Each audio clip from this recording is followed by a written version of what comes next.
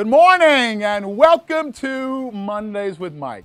You know, in many of the coaching sessions that I've had the opportunity to participate in over the last few months, I've had some very interesting things come up during these coaching sessions. I've had people sit and tell me, you know, Mike, I really felt like I gave too much too soon in this particular situation. And conversely, I've had people sit down and tell me, you know, I think I held back just way too long, and that's why that turned out the way that it did.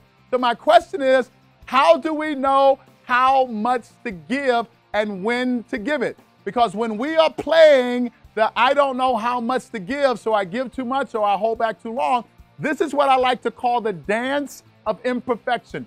We will always be an imperfect creature as long as we are doing that. In order for us to become more aware in every given moment exactly how much we need to give, we must have a very specific outcome that we are 100% committed to. And whatever is going on in that moment is going to identify for us exactly what and how much of it we need to give right now in order for us to stay focused and committed to the outcome that we have set.